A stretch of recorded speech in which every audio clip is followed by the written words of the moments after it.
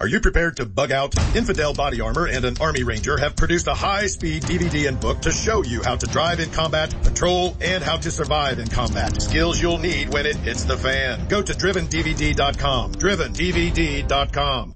KD Armor raised the standard. Finally, AR-500 steel core body armor that comfortably conforms to the chest and torso. Unique design distributes weight, feeling lighter, increases mobility, and lessens fatigue. Introducing the Combat Quad Bend CQB, a revolutionary plate-forming process that caters to the end user. The CQB is an industry game changer, a must-have for the ladies. Available now, only at KDArmor.com, CATIarmor.com. Come and take it.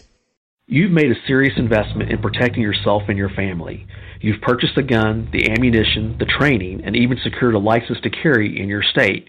You know the Constitution and don't believe you should have to pay for a right that you already have, as written in the Second Amendment, but you are law-abiding. Now you are considering the legal defense options you should have if you ever have to use a firearm. Self-Defense Fund is a comprehensive litigation membership backing you on appeals, legal expenses, court costs, and more. Up to $1 million per incident and unlimited attorney costs per member. Discover selfdefensefund.com for yourself. Any weapon, any state, anytime.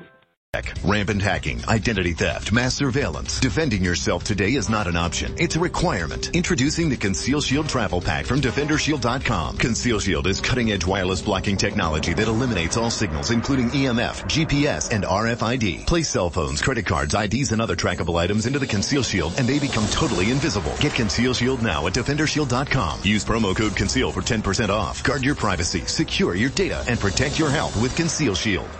This is James Edwards, your host of the Political Cesspool. Folks, I want you to subscribe to the American Free Press, America's last real newspaper. Against all odds, AFP has and continues to publish a populist, independent print newspaper with an unparalleled track record. Founded by a dedicated group of experienced patriots, AFP pulls no punches and tackles the most controversial and pressing issues facing America from an America First perspective. I've worked with the American Free Press since even before the beginning of TPC. Now that's something.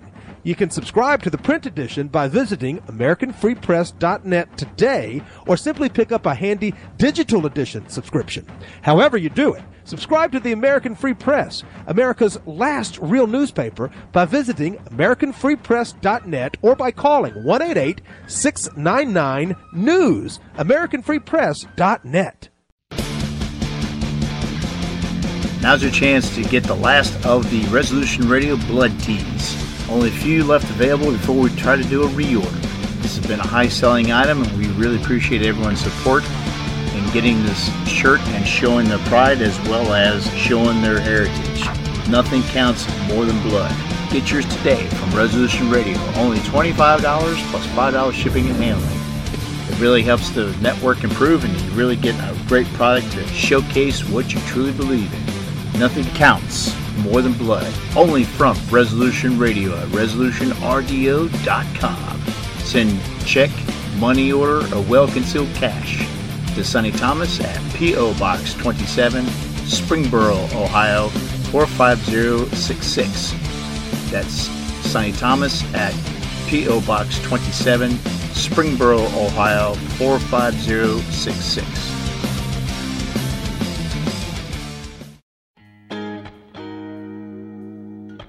You're listening to Resolution Radio.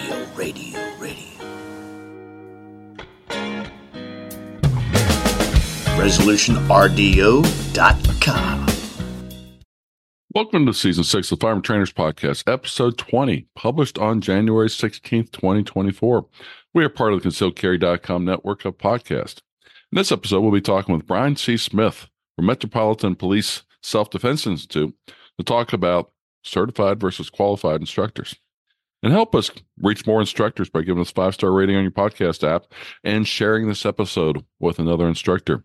We do this to get information out to instructors, and if instructors are not listening to us, then we obviously can't be helping them. Sit back and relax for another episode. This episode is also brought to you by our friends at the FTA, the Firearms Trainers Association.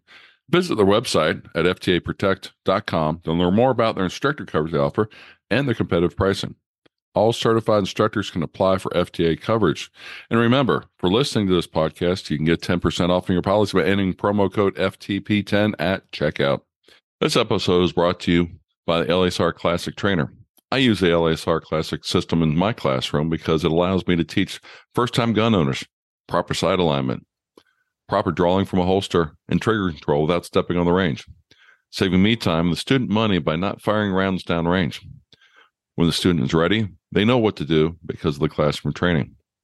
LSR Classic is easy to set up and tear down because all you need is a laptop with a webcam to use it. That allows you to set up anywhere you can take your laptop.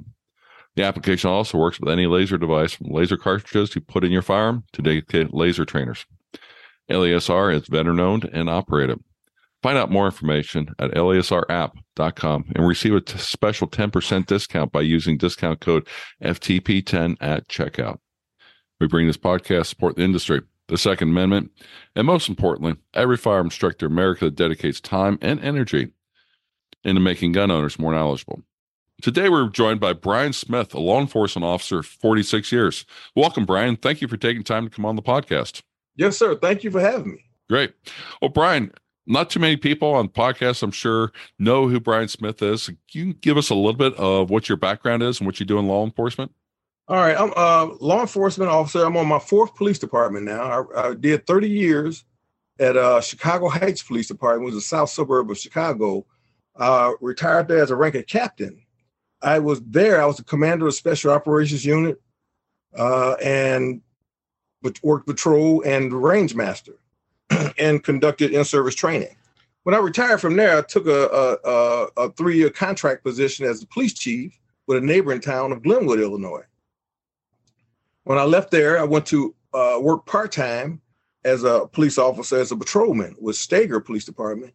And just working part-time, I get bored easily, so I had to take on another job, two part-time job, And then I took a full-time position with Prairie State College Police Department, and I retired from there just recently. But I still work part-time with the Steger Police Department. It is just hard to give up the profession, but also I keep buying stuff too, so I got to keep coming up with some money. Yeah.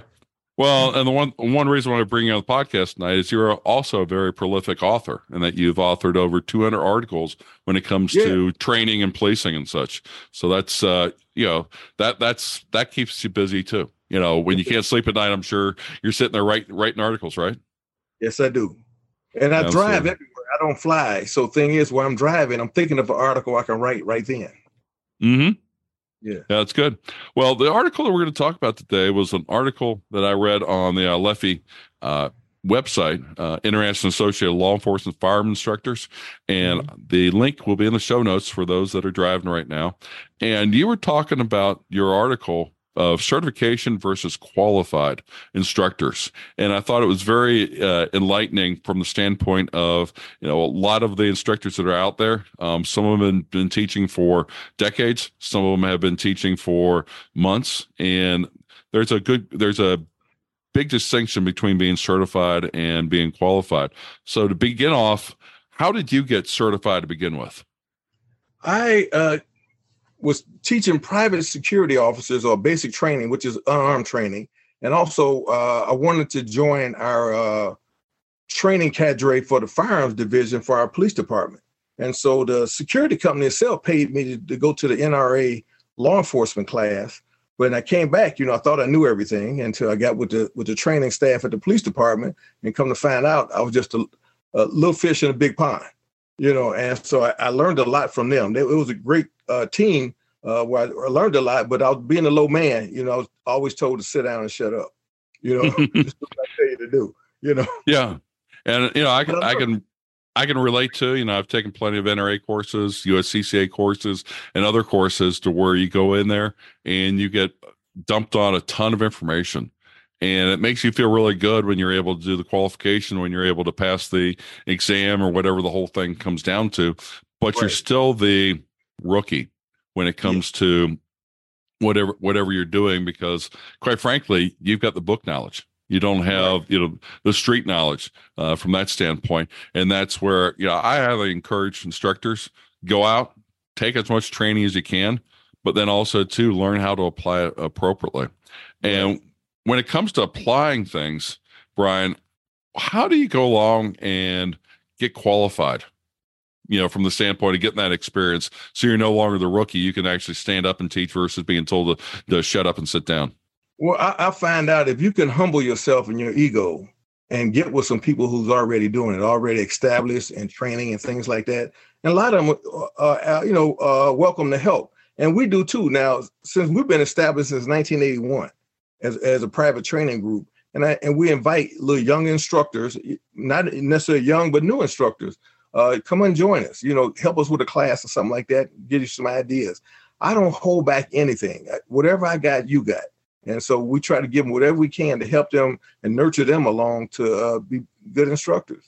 And so I still go to myself. I still attend all the conferences, hook up with some other instructors and try to learn a few things. I attend pistol competitions. I want to try to be the best at my craft. And the thing is, I always heard that one term. I saw it in a school one time when I was teaching at a grammar school. It was a poster on the wall that said, "Those who dare to teach should never cease to learn." And that resonated with me. And I continue to try to learn because I still have that responsibility to teach. Mm-hmm. How many training courses do you think you've taken over your 46 years in law enforcement? Over 400. Mm-hmm. And if you take a simple number of 8-hour for a course, that's over 3,200 hours that you've taken. And I'm sure some of those courses were multi-day, if not, entire week worth of courses. So you're on the north side of 3,200 hours of being behind a desk or behind a gun, at least listening to somebody coach you on how to develop a specific skill. Right. And I took on a part-time job just to handle that expense of being able to travel every year, to go to different classes, go to different conferences and things like that. And this was my quest. Mm-hmm. And at those conferences and such, you're able to network with other people in the industry, but you're also, I find they're very useful because you get to go along and talk to the vendors and see what new products are coming out, new ideas, where new ideas are going in the industry, because in the last 46 years, there's been some quantum changes that have happened in law enforcement, just like there's been quantum changes when it comes to concealed carry for the civilian sector. It's not what it used to be 5 years ago, 10 years ago, or even 30 years ago. Right. A lot of changes. And if you're not doing something to stay up on all those changes, you're going to be basically a Model T, on the Indy 500, or you're going to be a Tyrannosaurus Rex in the middle of the 21st century, to where it's not relevant anymore. Right. Your tactics, your terminology and all that will reflect on that too. Mm-hmm. Yeah. Well, one of the things I bring up to a lot of people, and we just did a podcast talking about terms a couple of weeks ago, but when it comes to automatics, when you went through the academy, an automatic was your 1911, single action pistol. It was, as automatic. Now we are using more of the proper terminology, calling semi-automatic or striker fired, but that's where 1911 shot 45 ACP. Well, right. ACP means automatic Colt pistol, and that's because when they named it, it automatically loaded the next round. It wasn't a machine pistol; it was just automatically loaded the next one, so you didn't have to go along cock the hammer in the days of single action revolvers. And, that made it automatic in everybody's minds. But the terminology has changed in the last 40 plus years. And, even terminology in the last 20 years have changed, because when I first took my concealed carry class, they were still called automatics at the time. And yes. that's been less than 20 years ago. And now we go along and we talk about them either being semi-automatic or striker fired. Right. Now, when I got on in 1978, we carried the Smith & Wesson Model 59 at that time.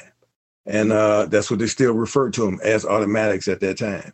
About a year and a half later, we went back to revolvers because we had so many problems. We weren't properly trained with the semi-automatic pistol. And so we went back to revolvers. And then I think it was 87, 88, we made the complete transition back to the semi-automatic pistol. Mm-hmm. Yeah, the old ways of using a revolver didn't transfer over 100%. And that's another one of those things to where you talk about need to go to training, need to go to conferences, little things like that. We've got the semi-automatic pistols now, and we're having a complete revolution when it comes to red dots on your pistols. Now they're great, they're fun, they help people out, but they don't solve all the problems in the world. And that's where, as instructors, you need to realize what additional problems do red dot sights bring. What problems do red dots problem solve, and then be able to help your student out appropriately so that they're not wasting their time trying to make something work or searching for the dot in the glass when they're trying to make a shot on target. That would be a really bad situation for them to have. Right. And everyone thinks anything new that comes out, they're supposed to have it, whether they train with it or not. They're just supposed to have it because it's brand new. Mm-hmm. Yeah. And there's all good things and bad things about it, with everything that's new. I mean, what happens with a red dot when it gets full of mud or somebody drops their gun and glass breaks? That's kind of one of those problems. And that's where, when I teach red dot classes, we go along, we talk about what do you do when the red dot doesn't work, if it falls off, because it's another mechanical piece that you screw onto your gun, and there's a possibility that it breaks, falls off, gets mangled, something, and you need to have some kind of backup way to be able to still use your firearm to defend yourself. Right. And then you go along. One thing that's really big, from law enforcement standpoint, is just the use of force. What was acceptable 46 years ago when you're stopping somebody is not acceptable these days. Yeah. Well, 20 years ago, we didn't have body cams. Now, most police departments have body cams, dash cams, all these different kind of pieces to go along, give more visibility about what's going on, and hold the bad police officers accountable, but also at the same time go along, give the public a insight into what the police are really dealing with. Sometimes your little your baby is not behaving very well, and that might be the reason why the police had to use some additional leverage, additional force in order to get them to comply to get in the back of a police car, something along those lines. And that's where body cam can be very good to justify their actions and hold that person accountable, or at the same time be able to review what the police actions are to say what they could have done better. We've all seen videos of those on the news, and I point out that anybody who likes to go along, jump up and down on top of cops, is to go along and say, 99% of all the cops and the videos from cops, there's nothing amazing about them all. It's just run of the mill. It's that 1% that people jump on top of and all of a sudden want to condemn all the cops for. And that's just not the way things work. Right. Yeah. Our program of transparency has certainly changed from the 1990s to now. We used to have citizen police academies to try to inform people what police work is about. Didn't really get a big turnout, but you always had some full classes, but it really couldn't offer that many classes. And now you got the videos and you got all kind of other stuff, body cams, which will, try to the public get their own perspective about law enforcement, just like watching movies. I can remember many times people would tell me, well, I know what you're doing because I watch Cops on Saturdays, back in the day. Yeah. Yeah.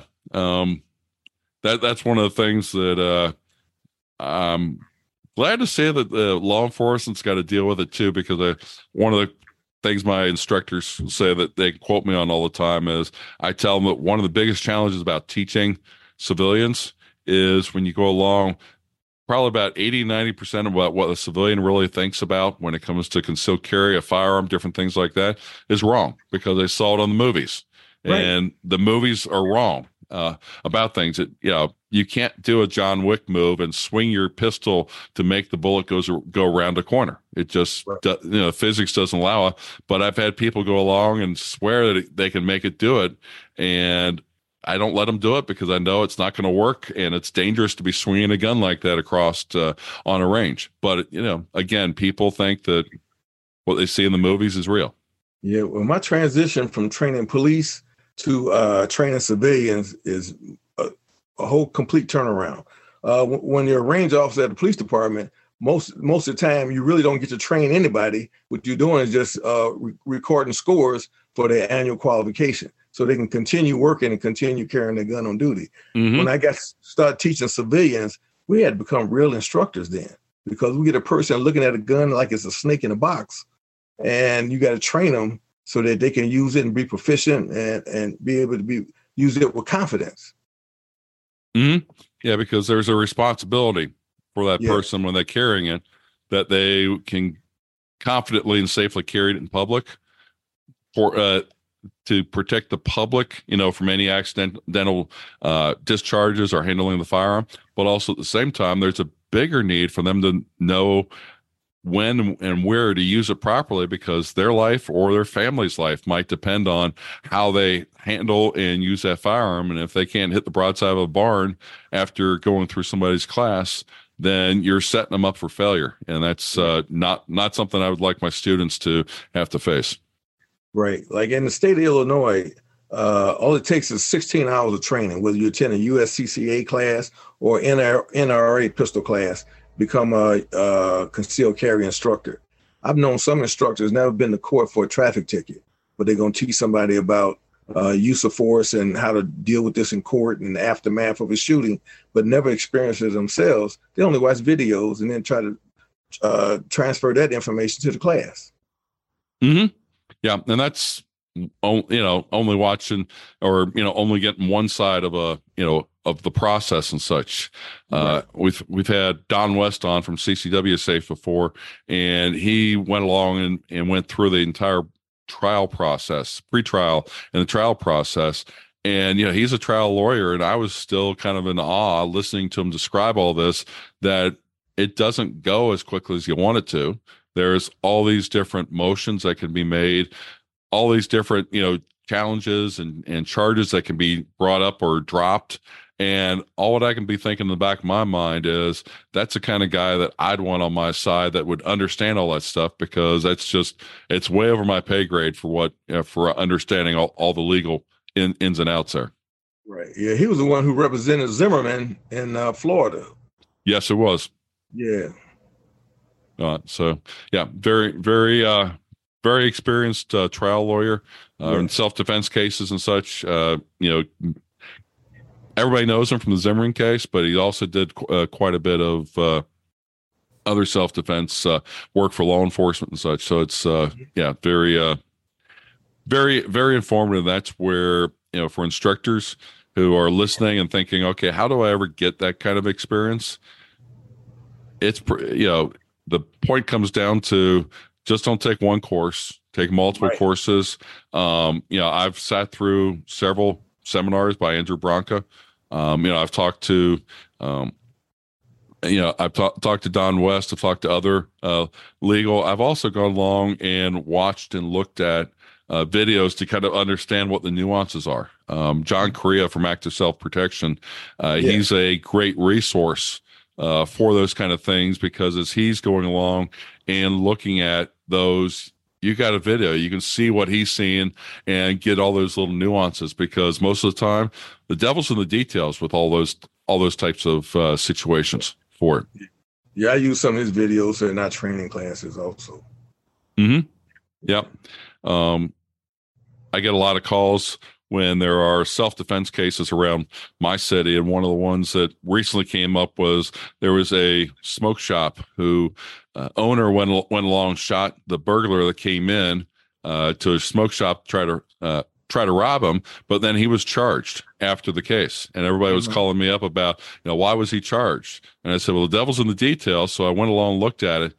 The guy didn't get charged for shooting him. He got charged because he was a felon and he was in possession of a firearm. And it was one of those things where it doesn't have anything to do with self-defense. He was allowed to do the self-defense. It comes down to that he wasn't supposed to have a firearm, in the shop with him all the time. And that's where, yes, you can still get in trouble even when you go along and defend yourself if you make those kind of errors and judgments. Right. But I also see a problem of how, if you don't have the experience, how do you train somebody about the aftermath of a shooting, PTSD, things like that? And I've been involved in 8 shootings myself. And I saved some of the videos of the audio recording of me screaming for help on the radio and stuff like that. And how do you deal with that later with someone, that has no experience in it, and somebody I was involved in shooting, what do I do next? If you never did that or you don't have the experience in it, it's very hard to give accurate information. Mm-hmm. Yeah, one of the most moving interviews I've had on this podcast, and I've actually had him call into one of my concealed carry classes one time, was Thomas Yoxall down in Arizona. And he saved a state trooper's life who was getting beat to death on the side of a road. The only thing about it is that you go along and going through the back of your mind that really, in my mind, like, wow, this would be really tough, was he went along, and as he shot the perpetrator and saved the state trooper's life, all his backup was starting to arrive. And there he is holding a gun. There's a state trooper who's shot. There's one person who's dead. They've found a lady who was dead also. And it looked really, really, really bad. And that's where him calling into my CCW class and letting people know that what he did, what he went through, and, just his mental state was, very surreal, because you realize that at any moment there, something bad could have happened. And, he played it right, and things worked out very well for him. But at the same time, we all want to be good people. But at the same time, it's 4 a.m. in the morning on a dark expressway out in the middle of Arizona. And like I said, state trooper shot, 2 people dead, and he's the only one holding a gun. That's a really bad situation when you've got, cop cars approaching from every single angle. Right. I can relate to that. I retired from Chicago Heights in 2008. But 2 years ago, someone tried to carjack my son and driving his Mustang. And I'm holding a guy. I caught him and holding a guy at gunpoint while the police are arriving. Now, I've been gone from that department a long time. So, the turnover of personnel that's going to respond to this call might not know me while I'm standing there holding a gun and someone called for help. So I had that fear too. Mm-hmm. Yep. And that's one of the things where anytime I talk about legal use of force, also make sure people realize that when the police show up, they're assessing the entire situation, and people holding weapons, knives, guns, clubs, are their primary targets, from the standpoint of they're going to disarm those people before they worry about anything else. Right. And that includes somebody who's wounded on the ground, because they're not going to turn their back on somebody with a club or somebody with a knife or somebody with a gun. They're going to disarm them, handcuff them, do those kind of things to make the scene safe. And that's something you got to realize that, you might be the good guy, but you've got to go along and, wait your turn to prove that you're the good guy. And they got to go along and make sure everything's safe for themselves, because a cop, firefighter, any emergency services, they don't want to become a hindrance to the entire situation. That's why firefighters don't go running into burning buildings without their equipment. The same thing, police go in and they make sure everything's safe before they worry about taking care of the wounded or anything else like that. Sounds cruel, but when you think about it, you don't want more wounded. You want to be able to go along and get that wounded person out there as quickly as possible and not add to it. Absolutely. Well, Brian, what are some of the things that you've done to get qualified besides your 46 years in law enforcement? Are there specific things that you would say that, really helped take you out of that rookie stage to where you kind of more understood how things worked? Well, I was at a conference in 1990. Well, I became a firearms instructor in 1986 with the NRA. And, so I worked with the regular police department as a range officer, but I was a new guy, sit down, shut up. I was at a Justice System Training Association conference in San Diego. I met a man named Andrew Cassavan. I don't know if you know him. He attended a lot of the different conferences also. And he was telling me about he had a new place in Illinois called the Midwest Tactical Training Institute. I went out there and trained with him. That's where I really learned how to become an instructor. He taught me so much. And so I attended my first SWAT class with him also. But he taught me about how to use all the different weapons that are available on the market now. One time I'm at a conference and I seen him. I walked in his class and sat in on his breakout session. And he came up to me and he said, talking with you in the class is like preaching to the choir. I said, well, keep preaching because I'm still listening. because I learned a lot from them, and we still keep in contact today. From there, just the different conferences where I had an opportunity to meet with different people to get ideas of how to become a better instructor. And I got a whole toolbox of information I collected every conference. When I go to the conference, I actually go to the classes and try to see what I can gain to use for something else. I produce a lot of videos also, and I write the articles. But the thing is, I can humble myself and go sit in on somebody else's class and learn what I can from that person. And I always leave every class with something that I can use. Mm-hmm. Yeah, I agree. Conferences and such, I try to get out and take classes, meet different people, network as much as you can, because you never know when you might have a question, may look at something that's a little bit different. And that's where, taking a pistol shooting course might sound really mundane and unnecessary.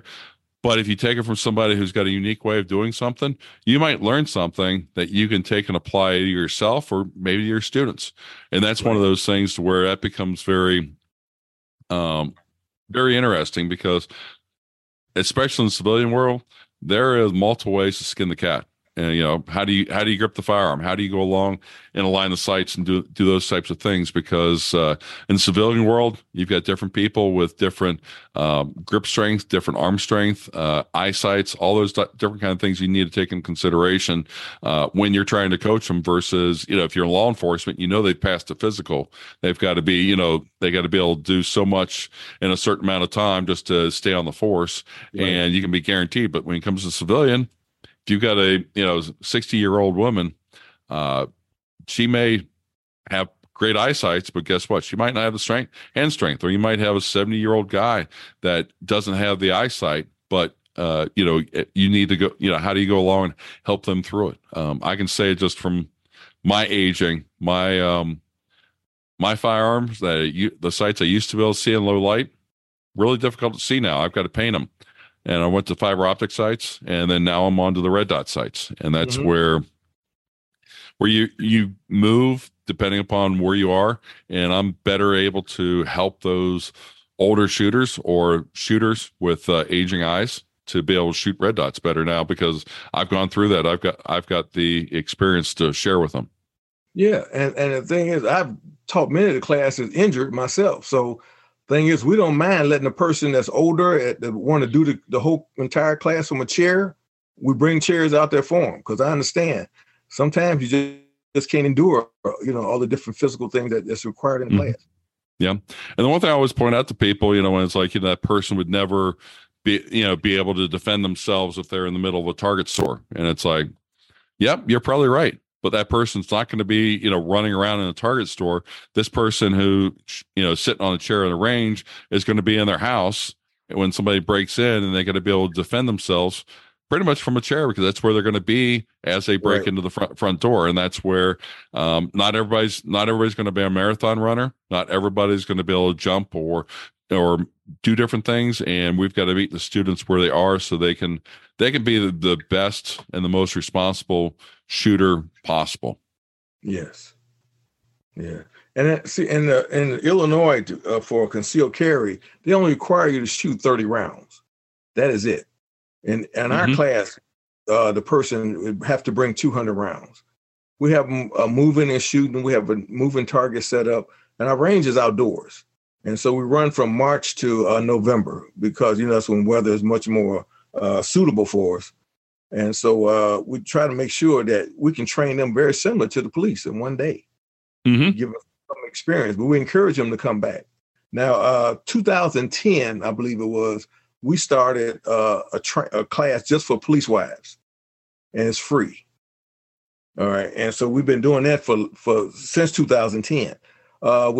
With the NRA, they awarded us the 2012 and 2013 Public Service Award for doing that class.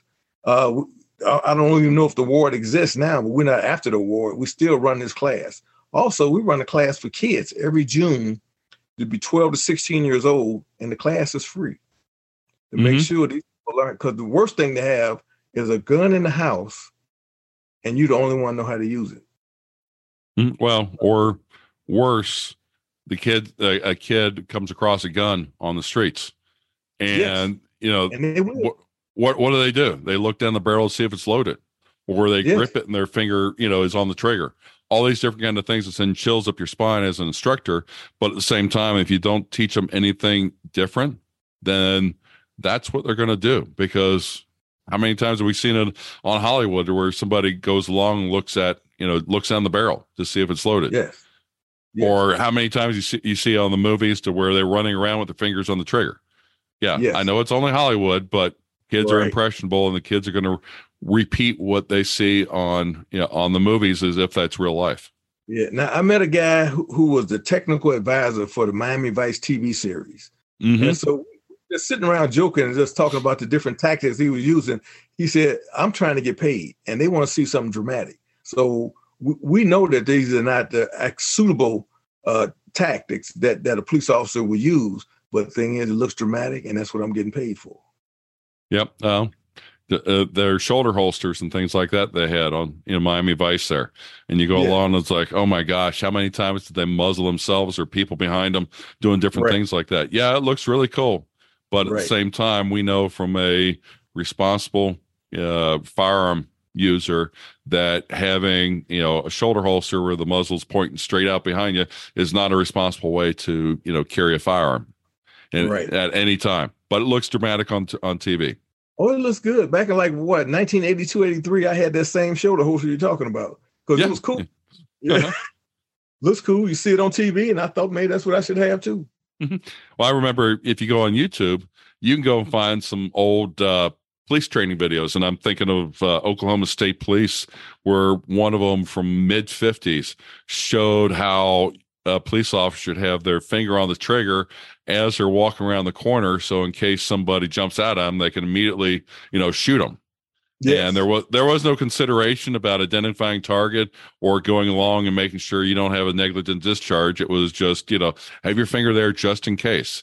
And that's one of those things too, to where, okay, that was from the mid-50s, and we don't do anything even remotely close to that anymore, because if you get your finger on the trigger, you have to have, a target in front of you. Right. Yeah, plain and simple for it.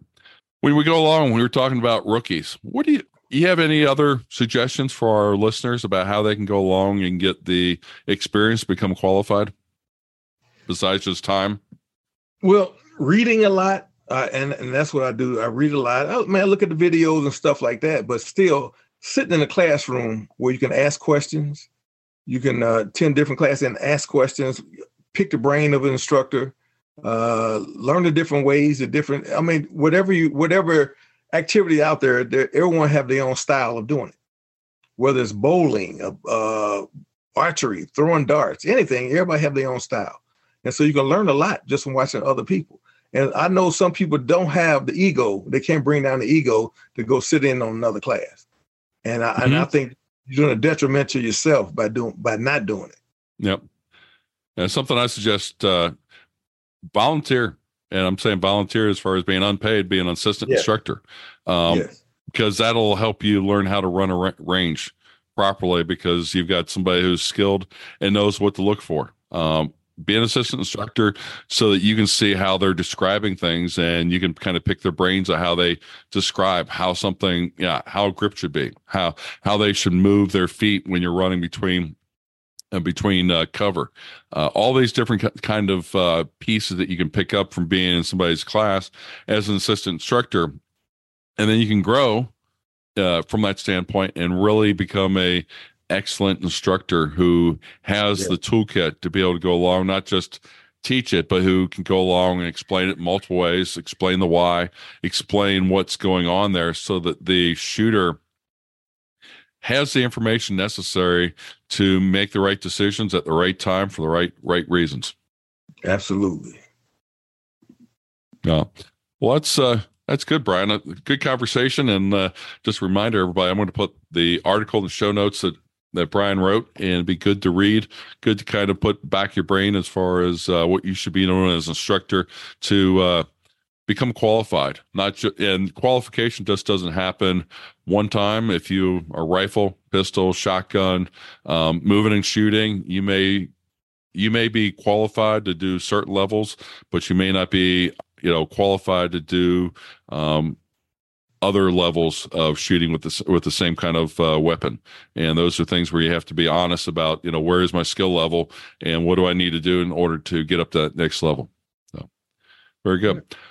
Well, Brian, we've been asking all our guests this year to tell us what they would like to be remembered for when they pass away. What would you like to be remembered for? Well, I started a martial arts class in 1981. I've had 48 kids from that class become police officers. And so the thing is, I'm 70 years old now, but I still run that class because of the fact that of the lives that I touch, and our class is very inexpensive. The things I do in the community, I don't charge for. I think I just try to do it just to help people learn how to not become victims. And so what I want to be remembered for is what I gave to my community as far as training and different ideas and things like that to where they can not become victims, and just being able to be a good person. I deal a lot with kids in the community. I deal a lot with old people in the community too. But the thing is, it's not about money for me. I've always been fortunate where I can take care of myself, but it's not always about trying to make a buck for me. Mm-hmm. It's all about making the world a better place. Absolutely. Yeah. And yes, I think everybody listening to this can probably identify there's been classes where you could make good money, and there's been other classes to where you put them on because you knew the people needed it. You didn't worry about the money. You put it on for the people because they needed it, and that's making an impact for things. Yes, so appreciate that, Brian. Well, where can instructors find more out about you, Brian, and classes that you're teaching and such? All right, my website is Metropolitan Police Self-Defense Institute. That's named by a training group, and the website itself is mpsdichicago.com, all one word.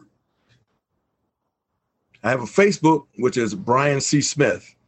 Also, we post all the articles and videos on. Super. Well, I will put these in the show notes again for those that are driving and want to be able to look up for them. And again, Brian, thank you for your time. Good insight on certification versus being qualified instructor, and look forward to future articles that you will be posting out there. All right. Well, thank you. You have a great day. You too. Bye. All right. That's a wrap for this episode. I hope everybody listening, besides working on getting additional certifications, also I hope you work on becoming qualified as best you can. As we talked about, being an assistant instructor or taking additional courses so you can give your students the best training possible. If you're searching for additional information, don't forget to check out our website, the Firearm Trainer Podcast, at www.firearmtrainerpodcast.com. The search bar in the upper right-hand corner. If you have questions, feel free to email me at ftp@concealedcarry.com. I also want to ask you, follow us on Facebook or join us for the conversation over on Livefire and talk about the episodes, talk about what you're seeing, and just be part of the community for it. Visit our sponsors, especially the Firearm Trainers Association at ftaprotect.com. We bring this podcast support the industry, the Second Amendment, and most importantly, every firearm instructor in America that dedicates time and energy into making gun owners more knowledgeable. Stay safe, everyone.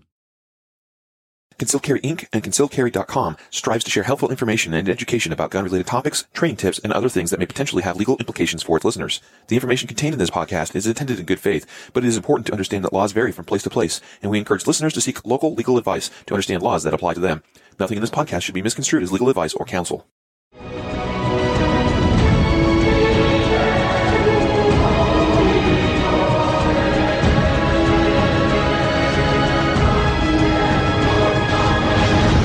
You're listening to Resolution Radio. ResolutionRDO.com. I meant what I fucking said. And now I got a bunch of people asking me, oh, what are we going to do? What should we do? Educate yourself. Spread the word. The United Nations has just declared war on the truth. They're telling you outright, You speak up. Your conspiracy theories shouldn't be believed. Should be approached in a certain fashion. The authorities should be contacted and all kinds of neat shit. So they want war? Arm yourself with facts. Get out there and start telling the people. You don't want to do it on social media? Do it in person. Do it on the telephone. Do it like we used to do, standing around on the street corner having a coffee. Do you know who your enemy is? The World Economic Forum. 51 years they've been working at this. They've been planning and scheming, working as hard as they can. And now, here we are. Klaus Schwab has admitted that for over 45 years, they've been working directly with the CCP. Now here we are in Canada and the U.S. We got 5G, military-grade 5G technology right across the country. Where did it come from? Who owns that technology? And what's going to happen when they don't like us anymore? Get to know your enemy. Get to know the facts. Speak the fuck up. Be a warrior. That's what we need to do, instead of following Marcus like a bunch of fucking sheep.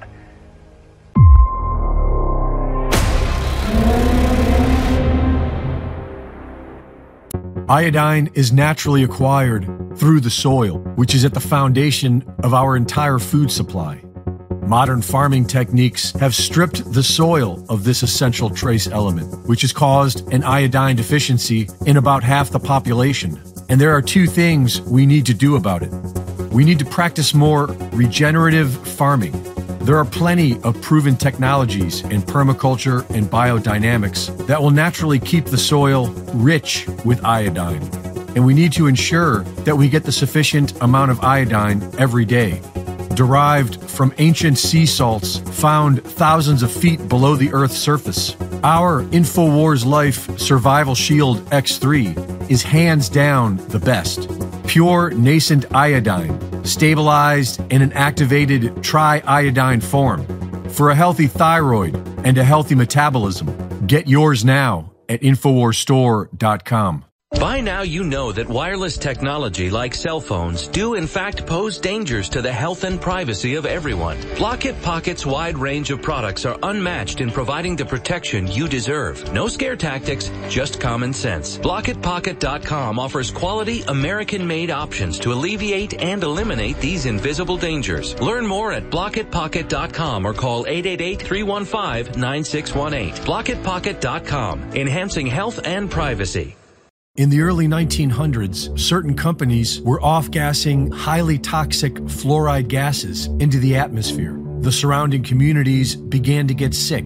Laws were enacted to compel these corporations to install scrubbers to convert these gases into fluorosilicic acid, still highly toxic but containable. Now these companies had a stockpile of this poison, and there was no affordable way to dispose of it. Lucky for them, one of their major stockholders was also the Secretary of the Treasury, who was responsible for the Public Health Service at the time.